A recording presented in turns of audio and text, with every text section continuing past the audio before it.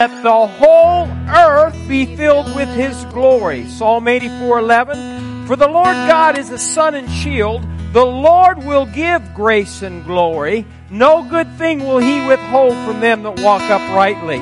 Psalm 97 verse 6. The heavens declare His righteousness, and all the peoples see His glory. I want to see it. His manifested presence. Amen. Psalm 102:16, for the Lord shall build up Zion, that's the church. He shall appear in His glory. Psalm 104:31 says, may the glory of the Lord endure forever. May the Lord rejoice in His works. Isaiah 45, the glory of the Lord shall be revealed. Say that. The glory of the Lord shall be revealed, and all flesh shall see it together. For the mouth of the Lord has spoken.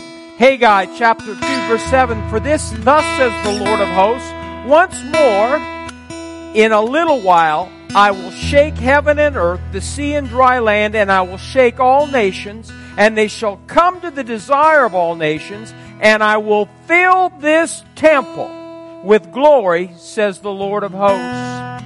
Then there's one, I like this in Luke 9, it says, but Peter and those with him were heavy with sleep, and when they were fully awake, they saw His glory. So church, we need to wake up. Amen. If we're going to see His glory. Yes. One more. This one of my favorites out of 2 Chronicles. In chapter 5 and verse 13 it says, indeed it came to pass when the trumpeters and singers were as one to make one sound to be heard in praising and thanking the Lord. And when they lifted up their voice with the trumpets and cymbals and instruments of music and praised the Lord, saying, for He is good, for His mercy endures forever. Say that. For He is good, and His mercy endures forever. And here's the result.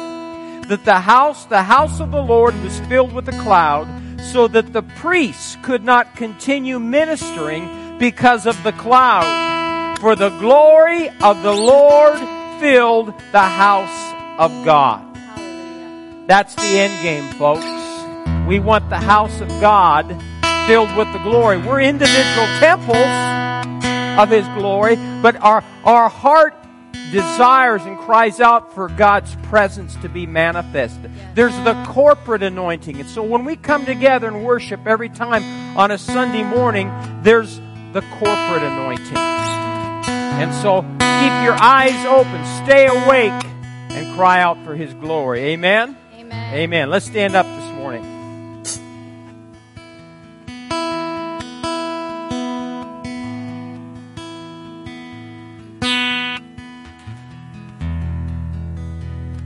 Just go ahead and put the lyrics up. Because Pastor didn't know this is a new song that we were going to do today. Not that one. Let It Rise. First line of this song. Go to the next slide. What does that say? Glory of the Lord. Thank you, God. It hit me this morning. It's based off of an older song. But those lyrics hit me this morning. That's not a coincidence. That's not a chance. That's not luck. I didn't know what he was going to say right now.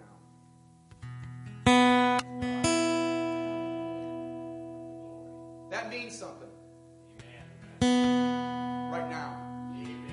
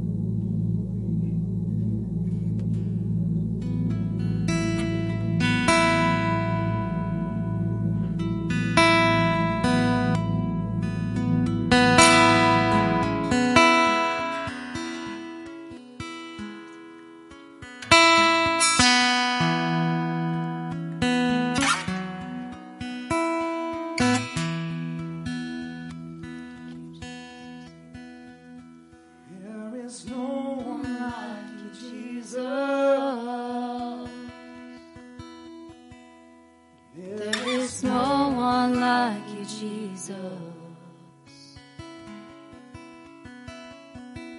There is no one. There is no one like you.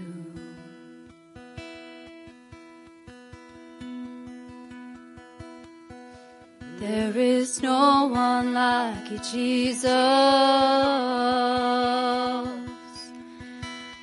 There is no one like you, Jesus. There is no one. No, there's no one like you.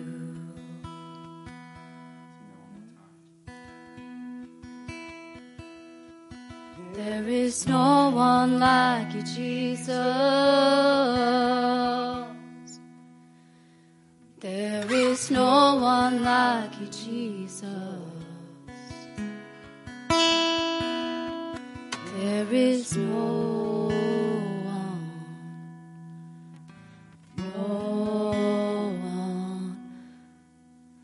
like you.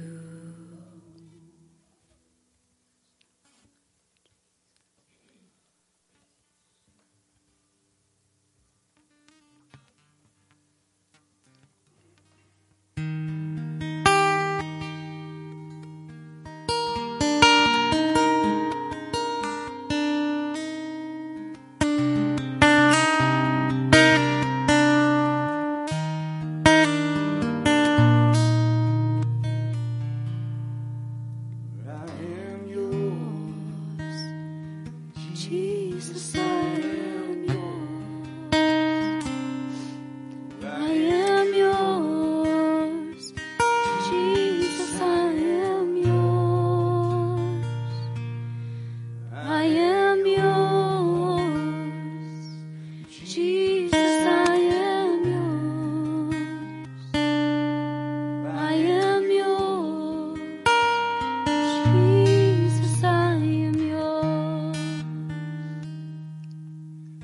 Take my life, make it yours. Lay it down for you, my Lord. Love of Christ fills me now. I am yours. Jesus, I am yours.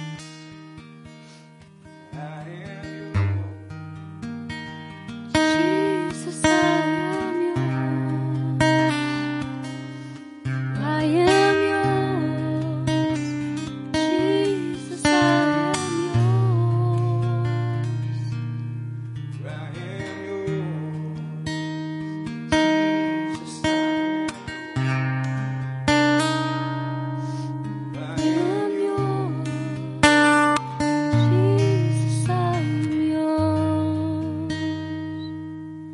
Take my life, make it yours. Lay it down for you, my Lord. Love of Christ fills me now. I am yours. Jesus, I am yours.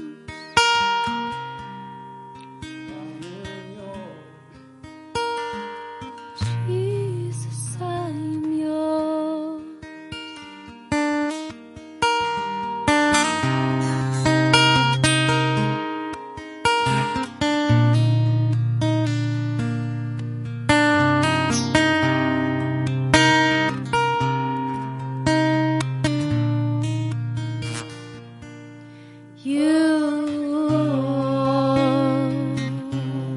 Thou fear,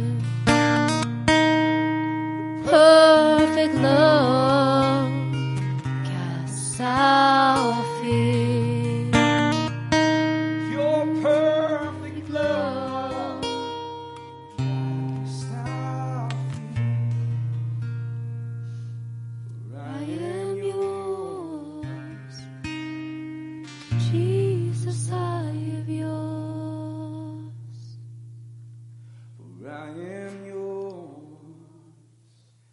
Jesus,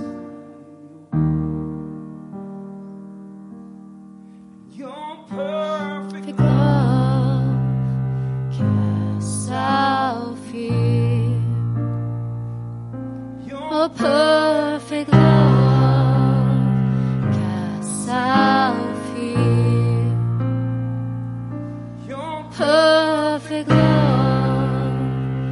casts out fear. I am yours, Jesus, I am yours.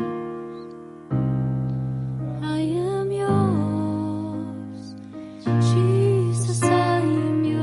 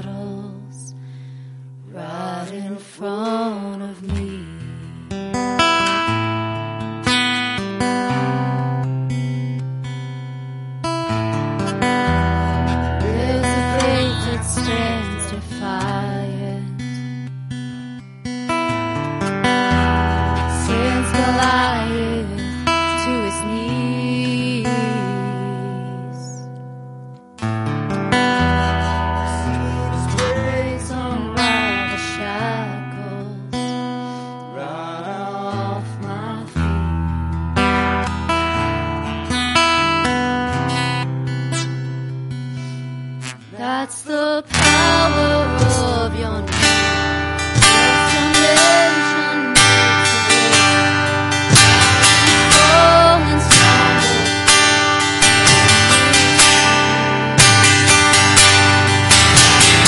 Power that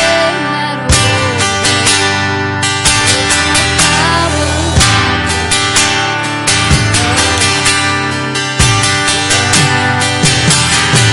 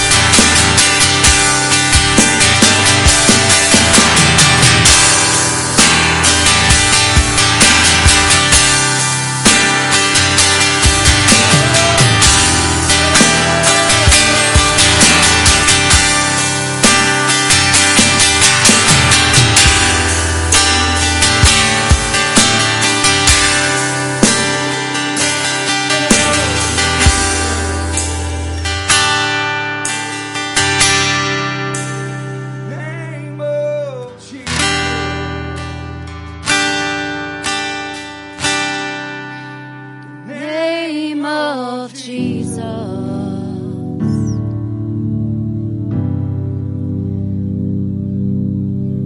Name of Jesus. Oh, the power's in your name. Oh, the power's in your name.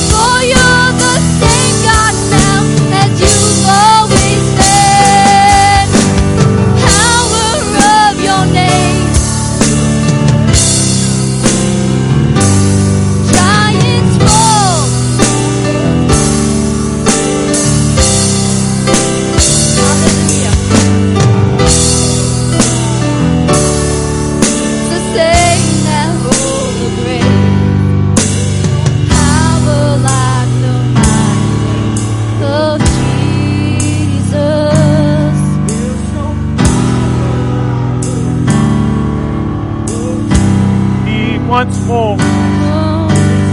Power like the mighty name. Hallelujah. Lord, Doors we are being worship opened. you. We honor you in this house. Hallelujah. And there's no other name given under heaven among men whereby we must be saved, the name of Jesus. Hallelujah. Oh, we worship you, Lord Jesus, this morning. And we're not ashamed of your name. We're not ashamed of the gospel of Jesus Christ. So, Father, we come boldly before your throne of grace today to obtain mercy and to find grace to help in time of need. Glory, glory, glory, glory. We thank you, Father. We worship you. We worship you in this place. Hallelujah, hallelujah, hallelujah. Now, I know that the Holy Ghost is the director of the service, and I want to go back and sing that just a little bit more, but I feel like you're just kind of reserved today. Maybe we got guests and you just want to be on your best behavior. Well, forget that. Amen. You know, when we start singing about Jesus, we can shout. Amen. If we get out of order, I'll let you know. So don't be nervous. Amen. Let's sing it a little bit again. Let's just worship and proclaim His praise today. Thank you, Lord. Thank you, Lord Jesus. Thank you.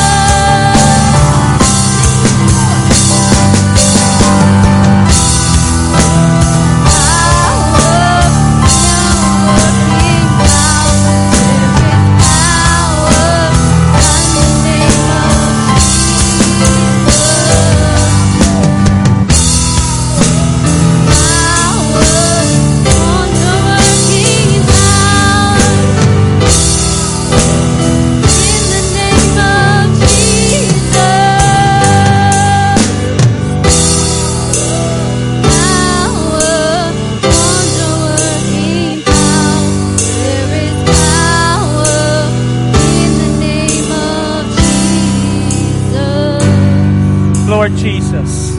And we do declare there is power in your name. There's salvation in your name. There's healing in your name. There's deliverance in your name, Jesus. We thank you, Father. We glorify you. Now be glorified. Holy Ghost, help us glorify Jesus this morning. And may the words of our mouth and the meditation of our heart be pleasing in your sight. And all God's people said, amen. Amen. Amen, amen, amen. You may be seated. As Kathy comes, I want to read a scripture. And it's from Habakkuk chapter 2 and verse 14. It says, "For the earth will be filled with the knowledge of the glory of the Lord as the waters cover the sea." So the earth's going to be full of His glory. I believe that. That's why we've got to talk about it. Think about it. Proclaim it. Amen. Amen.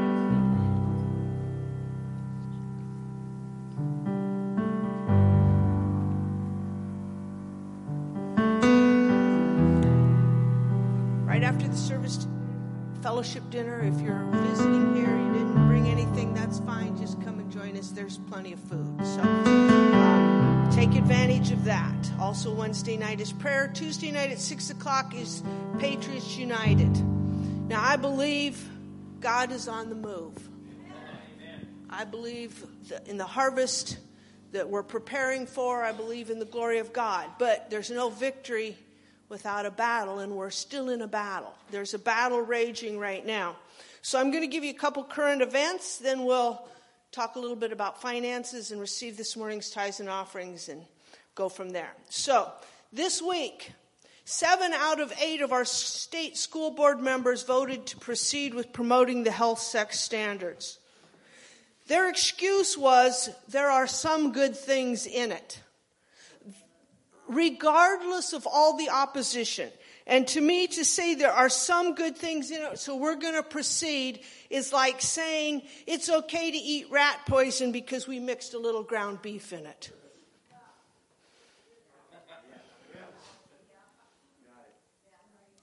I have some friends. Really, I do have some friends. Yeah, they're all from Monroe. Monroe's a warrior city. They don't live in Monroe right now. One of them is a teacher in the hardcore North Omaha area. Another is a teacher in a college, and she teaches the intro to education classes. So those that are wanting to go into teaching. And they've been teaching for years. And they contacted me this week, and they said, can we come to the Mind Polluters? We've been wanting to see it. And my one friend that teaches at the college, she's no wimp, to say the least. And this is what she told me. I'm scared. I'm scared because what I see going on in the public schools right now. And she said, we have to do something about it. And she said, this is in small town, Nebraska, public schools, I'm scared. And the one in Omaha says, I've been battling this and battling this and battling this for so long. And I'm getting weary. We've got a battle. And the first thing you do is get some knowledge. And so I don't have time to research everything. You don't have time. But we need to get informed. And when we come together, we all have our areas of expertise. So on the 20th of February, from 2 to 4, Patriots United is hosting the Mind Polluters movie documentary here. It's been going all over the state of Nebraska. It isn't pleasant. But we're in a battle. And you need, you say, well, I understand, I know, and we want to let other people have room here. You are our boots on the ground. You need to be here if you can. It's important because we can't sit by anymore. We had a local school board member that just filed to run again, and he is for this. He is for the CRT in the schools, from when I've listened to him. So the battleground's right here. And in the Mind Polluters thing, it says one of the most dangerous things is like in small town conservative places, we think this can't happen here. And it is happening here. I had another friend, she's worked in public school 20 years. And she wasn't a teacher, she worked just in the front offices and stuff. And she loves the kids. And they got a new administrator, and he basically drove her out because she stood up against him and what he was promoting and for the kids. Now, if I'd been her, I'd have squealed and hollered a little longer. But she had been there. She says, I couldn't take it anymore. This is what's happening in our public schools. We've got to be aware. We've got to stand up. Right. And that's why we've got to be united. And we've got to do something. We've got to. And the reason it's important for you to be aware, because there is a spiritual side and a natural side, and we've got to fight the spiritual battle first. But we can't do that if we don't know what's going on, or if we just want to bury our heads and go back to the way it was. So, that is my current events message for the day. If you open your Bibles, I always have trouble, you need to switch gears. Open your Bibles to Malachi chapter 3. We usually talk about finances. And just go through finances. Because one reason is, I believe, more than ever right now, we've got to be strong. Amen. We've got to be strong financially. We've got to be strong physically. We've got to be strong above and beyond everything else spiritually. So we need to get this information, and we not just need to look over it, we need to do it. We need to be doers of the word and not hearers only. Now, I've told you for years, God never does anything just to do it. There's always a purpose and a reason. He doesn't tell you to do things to punish you. He tells you to do things to help you. So this is what it says in Malachi chapter 3, and we've read this over and over and over. Starting in verse 7, it says, "Yet from the days of your fathers you have gone away from my ordinances, and you have not kept them. Return to me, and I will return to you, says the Lord of hosts. But you said, in what way do we return? He says, will a man rob God? Yet you have robbed me, but you say, in what have we robbed you? In tithes and offerings. You are cursed with a curse, for you have robbed me, even this whole nation. Bring all the tithes into the storehouse, that there may be food in my house. And try me now in this, says the Lord of hosts, if I will not open for you the windows of heaven and pour out for you such a blessing that there is not room enough to receive it. And I will rebuke the devourer for our sake, so that he will not destroy the fruit of your ground, nor shall the vine fail to bear fruit for you in the field, says the Lord of hosts." There are 3 scriptural ways to sow your finances: tithes, offerings, alms. Tithes is the foundational one, because it deals with your heart when you can just give to God. Because we talked about last week, money is not the root of all evil. Love of money is the root of all evil. And as you sow, it helps keep your heart right. Amen. That's right. So as you bring, and it gives instructions. If you go through all the Word of God, but this is the best explanation. The tithe should be 10% of your increase. It should come to the local, where it says in verse 10, bring all your tithes into the storehouse. That is translated treasury of the house of God, or the place where you're being fed spiritually. And the purpose of that is so that we can turn on the lights and pay the bills and open the property for organizations that are doing stuff. Amen. And so that we can work together and help churches that have had fires. And so we can do those, because we can do more together than we can do alone. Amen. And says that there will be food in my house. And that's talking spiritual food. If you want good spiritual food to go forth, then you need to, prepare the table. That there may be food in my house, and try me now in this. This is the one scripture, the one time God says you can test him. Put me to the test in this and see if I won't do it for you. Because you have a legal right, because you have done the covenant giving. Says the Lord of hosts, if I will not open for you the windows of heaven and pour out such a blessing that there will not be room enough to receive it. So if Mike and I were the only ones in this house that tithe, then maybe this much of the spiritual windows would be open. But the more of us, the more the windows are open. So it's important, here again, it's important for all of us, that the windows of heaven are open so that he can pour out a blessing that there will not be room enough to receive it. And I will rebuke the devourer. We need the devourer rebuked, not only in our personal lives right now, but in this nation. So that he will not destroy the fruit of our ground. That means our children and the future generations. Nor shall the vine fail to bear fruit in the field, says the Lord of hosts, and all nations will call you blessed, for you will be a delightful land, says the Lord. So I just encourage you, we will talk in the weeks ahead about offerings, about alms, but I believe that tithes is foundational. Amen. When I was 14 years old, my Methodist pastor taught me about tithing, and it's worked for me ever since. Amen. I believe in it. I wouldn't get up here and tell you about it if I didn't believe in it. And here is one more thing, and then I'll be done.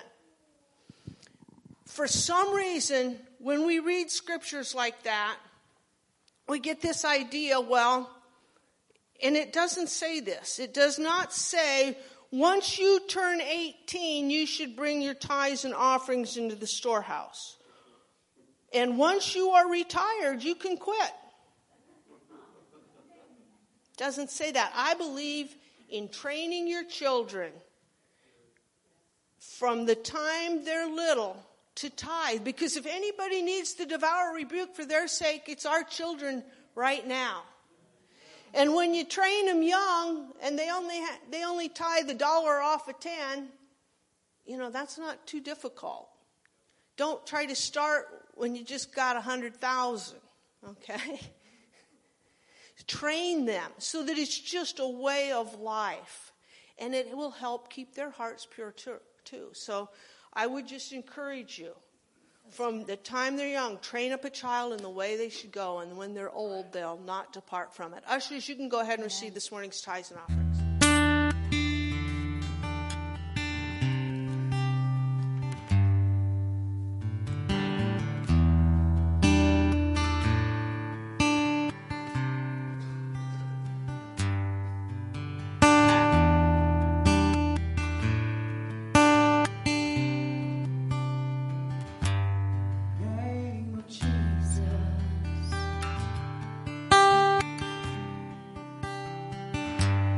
Name of Jesus. In the name of Jesus.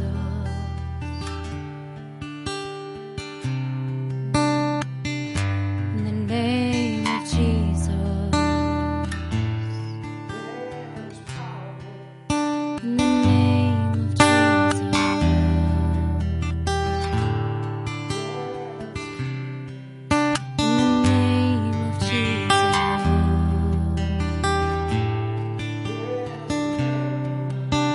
In the name of Jesus.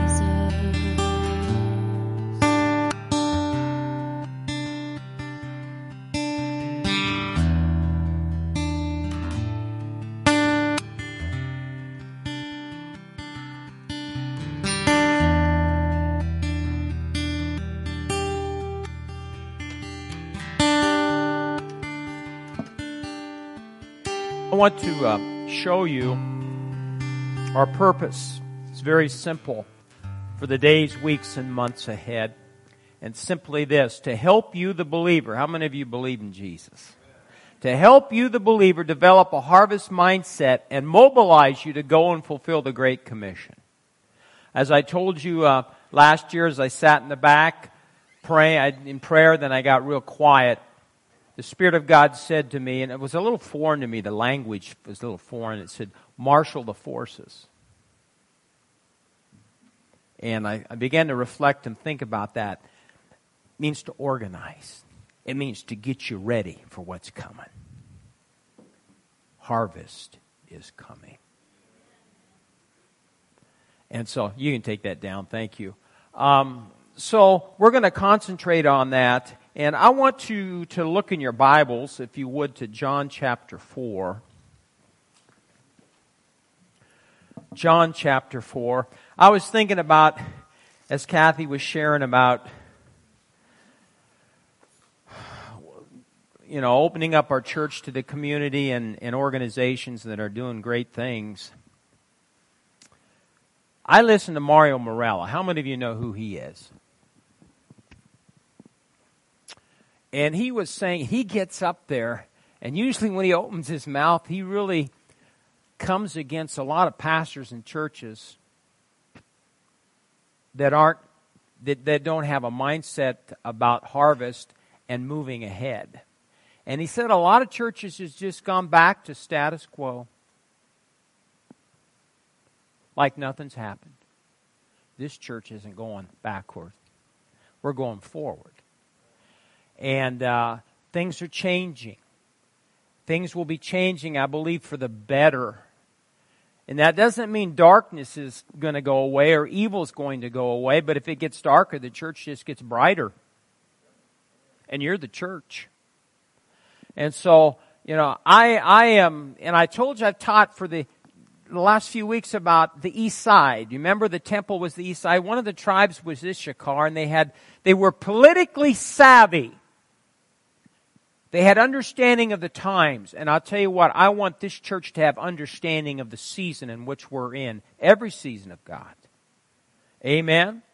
Now, John chapter 4 and verse 27, it says, "And at this point his disciples came, and they marveled that he talked with a woman." This, remember, the woman at the well, the Samaritan woman.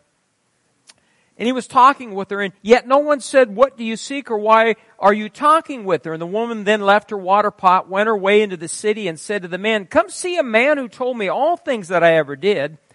Could this be the Christ?"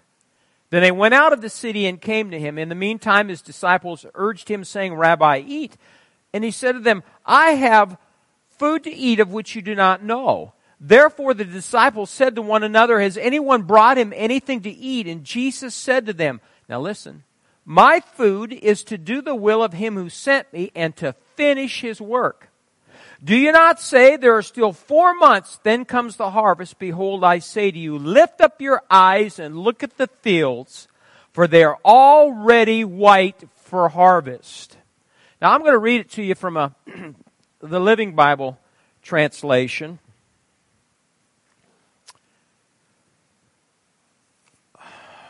Let me look at 34. It says, Jesus explained, "My nourishment comes from doing the will of God who sent me and from finishing his work. Do you think the work of harvesting will not begin until the summer ends 4 months from now?" So people are thinking, harvest is just a ways off. "Look around you. Vast fields of human souls are ripening all around us and are ready now for reaping." That's the hour in which we live. It's not this fall. It's now. And so I want to help you develop that mindset. I want your eyes to be open to see the harvest. Matthew Henry, a great commentator, says, the reason why his work, Jesus' work, was his food was because it was his Father's work, his Father's will. "My food is to do the will of him who sent me. The salvation of sinners is the will of God." The salvation of sinners is the will of God. The salvation of sinners is the will of God. He made this work his business and delight. When his body needed food, his mind was so taken up with this that he forgot his hunger and his thirst. He was so preoccupied and consumed with the harvest, with people, that he forgot his hunger and thirst. He was earnest and in care to go through it and to finish his work. He resolved never to quit it, nor lay it down till he could say, "It is finished." Now that was our Lord and Savior. And if you're a born-again believer, he's inside you. So that passion should be inside you. It's there, but sometimes we need to stir ourselves up. Amen? It's so important. Look at Matthew chapter 9. These are two texts that I'll probably be going over these quite a bit. But Matthew chapter 9 verse 35, it says, "And Jesus went about all the cities and villages." He went to Norfolk and Tilden, Meadow Grove, Neely. That just came alive to me one time when Mike Keys was here. He ministered how Jesus went about, preaching the gospel of the kingdom to not only cities, but villages. Even Monroe. Tavern. Went right into the tavern of Monroe. Huh? That's where he found you. Yeah. But when he saw the multitudes, now listen, I like this. He was moved with compassion for them because they were weary and scattered, like sheep having no shepherd. Then he said to his disciples, the harvest truly is plentiful, but the laborers are few. Now listen to this last sentence. Therefore, pray the Lord of the harvest to send out laborers into his harvest. Now I want you to see two things here. He's the Lord of the harvest. That means supreme commander. He's in authority. He's the master. He has the power. He's the Lord of the harvest.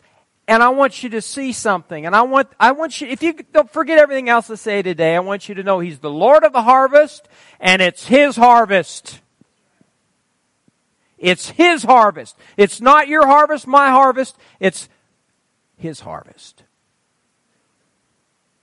And so we should be about our Father's business, going about and reaping that harvest. Amen? Now, I'm going to do something a little bit different today. A while back, Christensen's gave me this book, and I've had a few of his books in my library. His name's Rick Joyner. He's a prophet. Wouldn't you call him a prophet? Yeah. And he had a vision in 1987. And so this book that he wrote, it's called The Harvest. Now, this is the 2012 expanded edition. And so he's kind of updated. But I'm going to read to you from his book today, chapter 2. Is that all right? Can I read to you today? And it's called Understanding the Harvest. Understanding the harvest. Jesus said the harvest is the end of the age. Between now and the end of the age, more people will come to know Jesus than have from Pentecost until this time. Before the end, every village and every nation will have had the gospel preached to them. Every person living will hear His name. The knowledge of the Lord will cover the earth as the waters cover the sea. And many whole cities and some entire nations will be converted to Him. Entire cities and nations being converted. The magnitude of what is coming cannot be measured by anything that has ever happened before. Even the cosmos itself will be electrified with its energy. More than a tithe of all the people who have ever lived, more than 1 billion souls will call upon His name in true commitment, resulting in true conversion. The harvest will exceed every previous outpouring of the Spirit in one profound way. This is so good. Jesus will be preached as Lord and not just Savior. During the harvest, the gospel will be changed from come and be saved to bow the knee, He's the King. This is the seventh and the last trumpet or message to be preached. This message will not come in word only, but in power and unprecedented demonstrations of the Spirit. Just what Smith Wigglesworth prophesied. Another aspect to the harvest at the end of the age is the reaping of evil. A harvest is the reaping of everything that has ever been sown, both good and bad. The evil that was sown in man will also come to fruition during this time. While the wheat is being gathered, the tares will also be gathered into bundles or unified. However, the gathering of the tares is actually meant to aid the gathering of the wheat.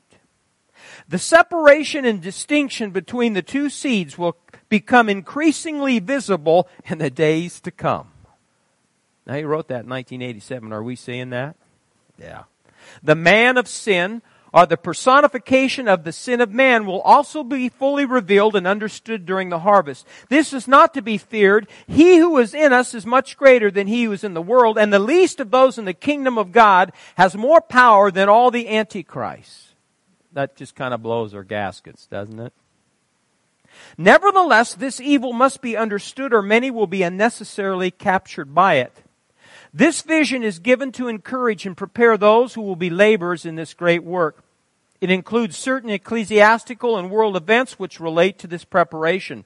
These are not shared for the purpose of emotional stimulation, but because the information is needed for the church to accomplish her mandate. Now let me interject something. And I've been on her to do this, and she'll do this. Because we've been talking about in the church many times there's over-exaggerated emotional responses. The church today cannot be led by its emotions. And you can't worship God like you did in the 80s or the 70s. I'm letting that sink in. God's doing a new thing. And we can't let our emotions rule us. It's time to awaken, to be sober in spirit, to give ourselves fully to the purposes for which we've been called. 2 Corinthians 5:15, He died for all so that they who live might no longer live for themselves, but for Him. It is now time for us to walk in a manner worthy of our callings. Now everyone listen. Every believer has a specific job to do. We have all been called for a purpose. The Lord wants every person whose name is written in His book of life to see his own name written, to know that he's known by Him, and to see clearly His plan for his life. In the coming days, the most powerful army ever assembled will be mustered. This army will not be equipped with guns or swords, but no power in heaven and on earth will prevail against it. Its leadership will seem undistinguished and in some cases invisible. But no human organization has ever equaled its discipline and resolve. This army has been enlisted by the Lord Himself. He will train it. He will lead it. And when the battle unfolds, its members will march in perfect order. Oh, every pastor says, oh, please, Lord.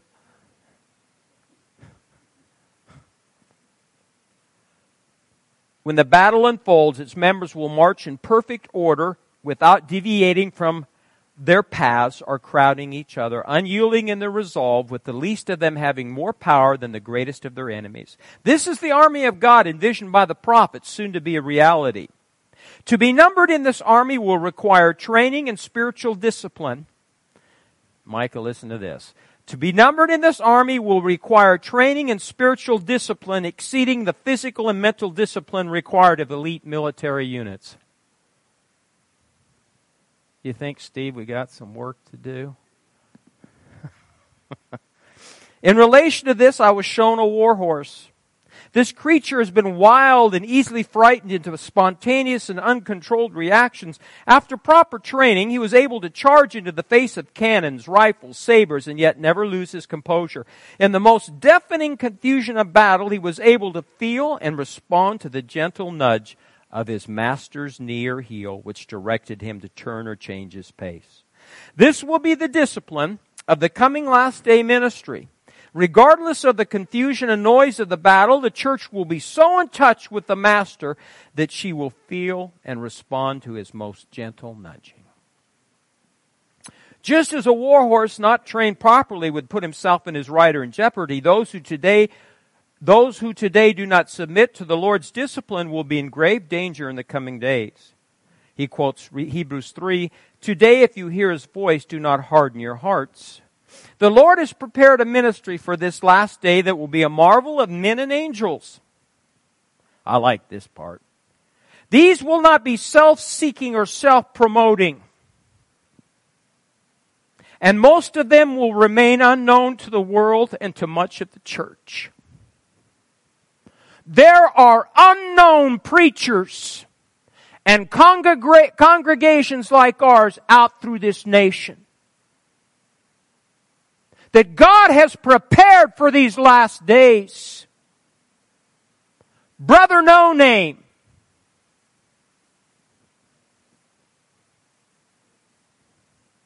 Their works in preaching will stir nations, but many will fade into the crowd and disappear before anyone ever knows who they are. Many of the most wonderful apostles and prophets will remain nameless and faceless to the public. These have no desire to build major ministries and will not covet fame and fortune. They are spiritual celibates. They will not rape the bride, the church. Just as a natural eunuch is given entirely to preparing the bride for the king and has no desire for her as he's not even able, these will be completely given to preparing the church for her king. Their whole purpose is to see the king's joy because they are truly his friends. These will follow him wherever he goes. While many of their peers have been seeking exposure and promotion for the ministries, these have been quietly preparing themselves, just as Jesus did for his first 30 years. While others are advancing in ministry, many of these have been retreating. While others have been building up, these have been digging down, trying to strengthen their foundations and deepen their roots.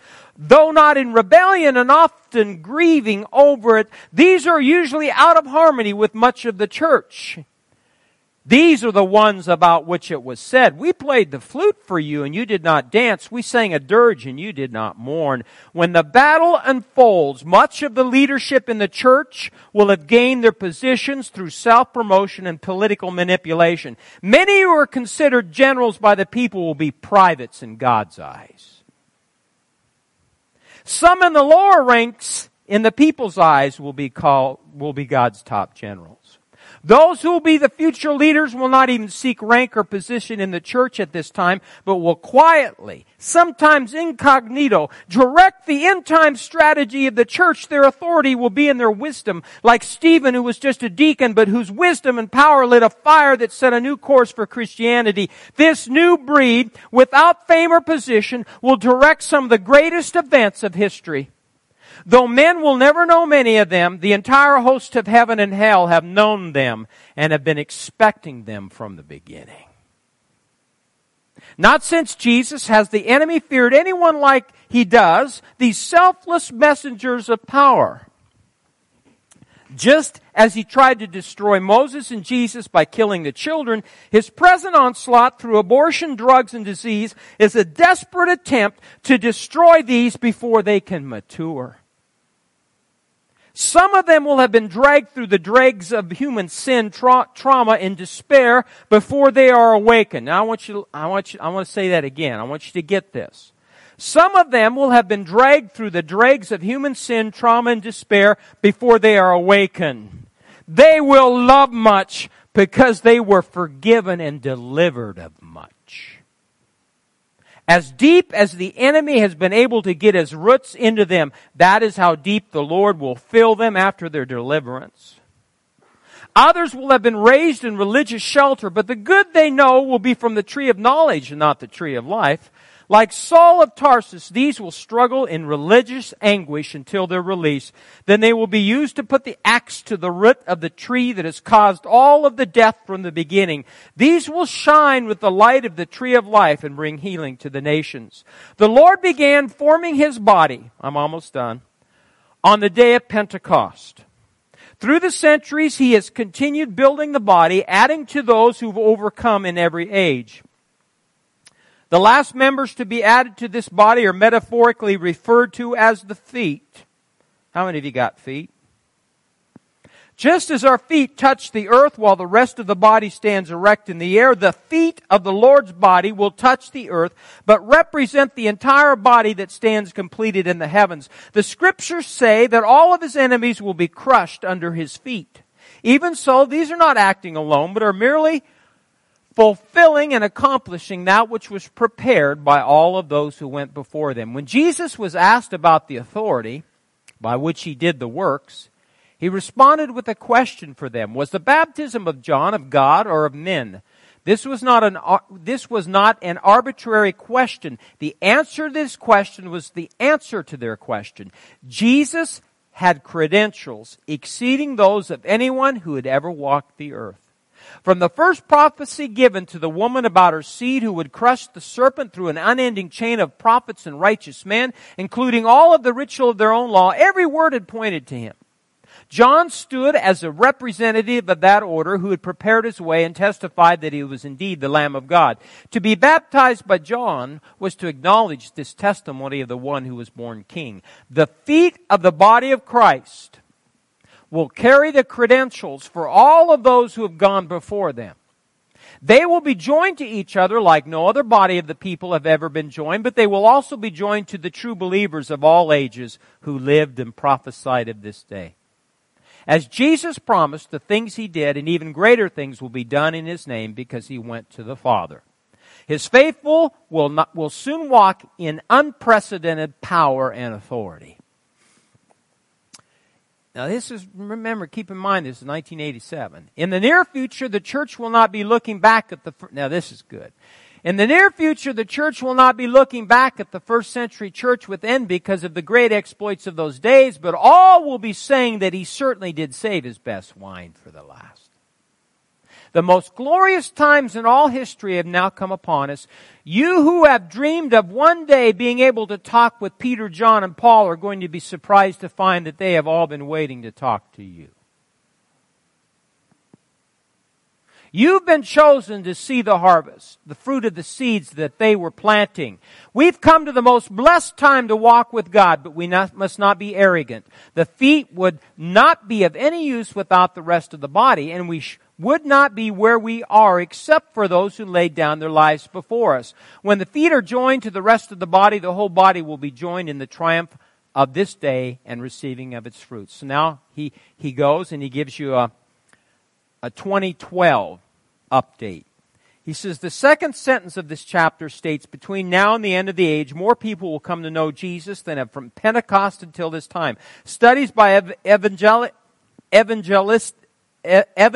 organizations indicate that from the time this vision was received in 1987 until 2002, this had become a fact. Even so, that was just the first wave of revival that I'd seen coming. The next will be much greater than the first.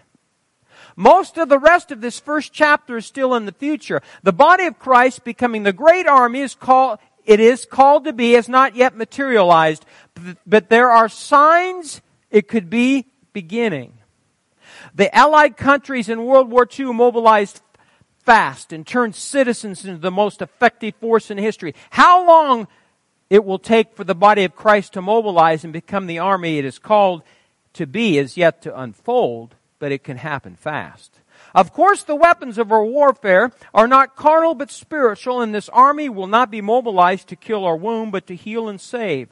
We will not be marching to conquer, but to set the oppressed free. The army has not yet materialized, and the biggest wave of revival that I saw at the end of the vision has not yet come. However, as I saw in this vision, there would be a period of relative quiet between these two great waves of the Holy Spirit. We've been in this period for the last few years, and it has only been recently that I've heard the Lord say the next wave would soon be upon us. Now, this is 2012. Now the signs of its approach are obvious. The greatest revival, the greatest awakening the world has yet known will soon break forth across the earth. It is time for the greatest mobilization to start if we're going to be ready for this wave of revival. Wake up, Harvest Church! Wake up, Harvest Church! Wake up, Harvest Church! It's happening. And I want to be right down front. I had to watch Braveheart the other night again. Or The Patriot. I've seen it I don't know how many times. God's looking for some real Holy Ghost patriots in the days ahead that know how to wield a sword, the sword of the Spirit, the Word of God. Let's stand to our feet this morning.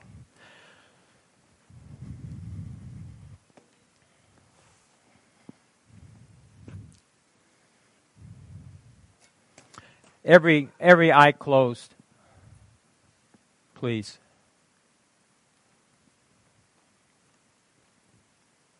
Two things I want to do. Number one, if you're here today and you say, "Preacher, I've never made Jesus Christ my personal Lord and Savior," today's the day. Don't put it off. Let me tell you something. Hell is a real place. Hell is as real as heaven is real. And whatever place you go, it's for eternity. It's forever. I want you to know today you don't have to go to hell. God loves you. He's got a plan and a purpose for your life. The Bible says the wages of sin is death, but the gift of God is eternal life through Jesus Christ. Salvation, eternal life is free. You can't be a good person. You can't be a member of a church or a certain denomination or do good works. It's by grace you are saved through faith. All you have to do is cry out to Jesus and say, I believe, Jesus, you died on a cross for me. You bore my sin, my sickness, my diseases, my shame. You went to hell for me. You were raised. And now you are seated at the right hand of the Father. I don't want you to leave today without knowing Jesus Christ is your personal Lord and Savior.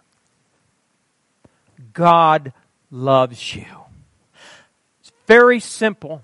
The Scripture says if we confess with our mouth the Lord Jesus Christ and we believe in our heart that God raised Him from the dead, we'll be saved. For with the heart, man believes on the righteousness, and with the mouth confession is made unto salvation.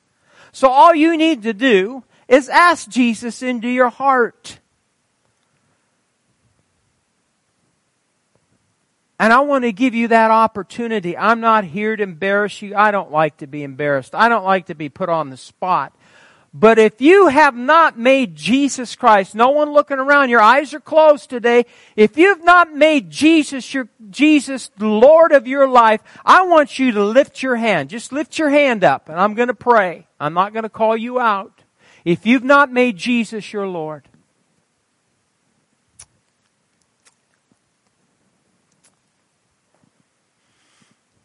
thank you, Lord Jesus. Amen. Now, look at me. This morning's message was an eye-opener. It was meant to stir your heart. Open your eyes to see the harvest that's out there. It's my goal this year. If you have never, ever led anyone to Christ, then you're going to learn how to do it. Steve, if I can get you as passionate about winning others to Christ as you did for the Convention of States, look out, Steve.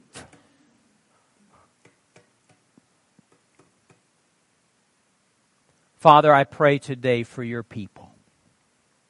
They've heard your word. They've heard the call.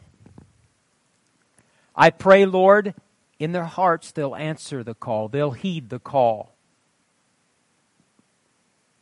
Father, I ask by the power of your Spirit today to open their eyes to see the harvest that's ripe. Let their hearts be moved with compassion for those that are lost and sick, that need salvation, healing, or deliverance.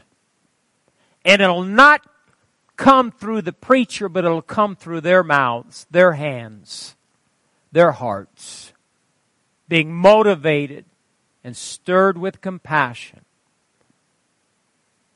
Holy Spirit, do a deep work in all of our hearts in this place. In this new year, help us become harvest-minded. Mobilize us. Holy Ghost, marshal the forces in this place. Just like Jesus, who went about doing good, healing all that are oppressed of the devil, for God was with him. Lord, let that be our heart's cry. And let us not just be talkers, but Lord, let us be doers of the word and not hearers only. So Holy Spirit, I thank you.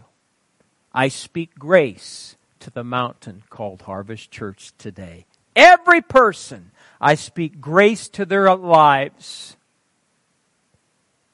That, Lord, will become supernatural, Holy Ghost-led soul winners. In Jesus' name, amen. One thing, but then we'll go eat. Is there anyone here that you need prayer for your physical body?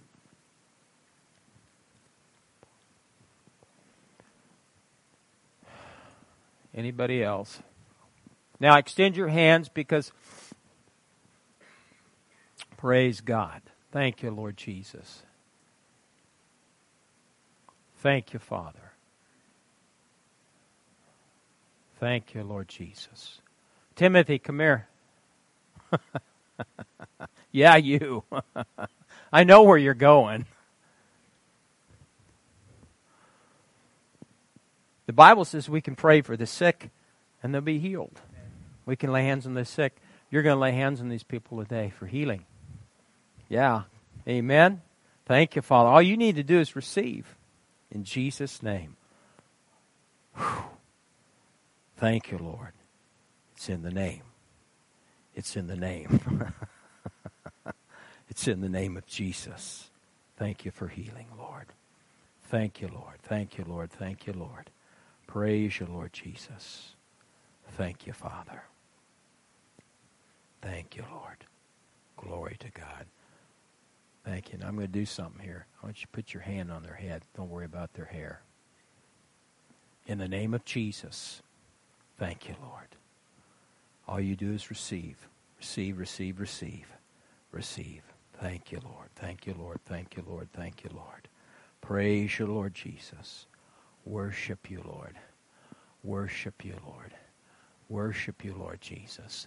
Worship you. Ben, come here. He's taking a long time. You start on that end. Can he do that? Sure he can. In the name of Jesus. Say, be healed in the name of Jesus. Be healed in the name of Jesus. Yeah.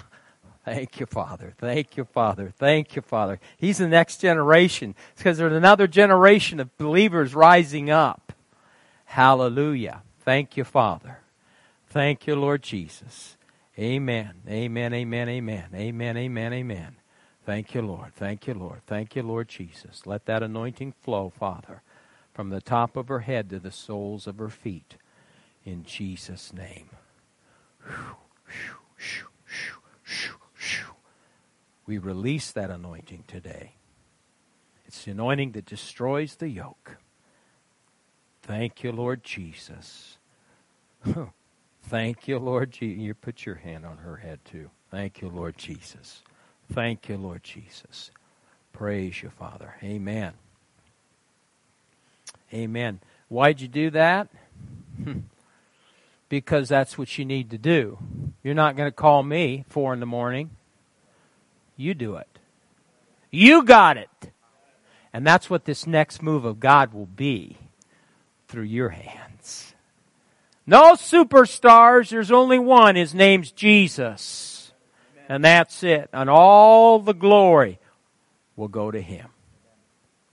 Amen. Thank you. Thank you, Lord. Thank you, Father. Thank you, Lord. Thank you, Holy Spirit, for moving this morning. Ministering, healing. For healing is the children's bread. We thank you. Now, I don't like to use the word feel. I sensed a stronger anointing when I had them than me doing it. That doesn't mean I don't have an anointing, but it means that God is emphasizing the fact that in the days ahead He's going to use you. And I'll say one more thing and we'll pray and we'll go eat. Quit talking negative about yourself. Quit talking doubt and unbelief about yourself. You start talking the way the Word says you are. Who you are in Christ. You have authority. You need to use it. Amen. Well, amen. Father, we thank you for today, our time of your worship, Lord, your word, Lord, your ministry of the Holy Spirit. Now, Father, we ask that you bless our food, you bless our fellowship in the name of Jesus. And Father, we remember Tim Carter's father, Dale Carter, who's about ready to step into glory. Lord, he's at the hospital, and it won't be long. I pray, Lord God, for your peace to come upon their family. Strengthen them in Jesus' name. Amen, amen. How do you want to do this now? Now you can go. Thank you.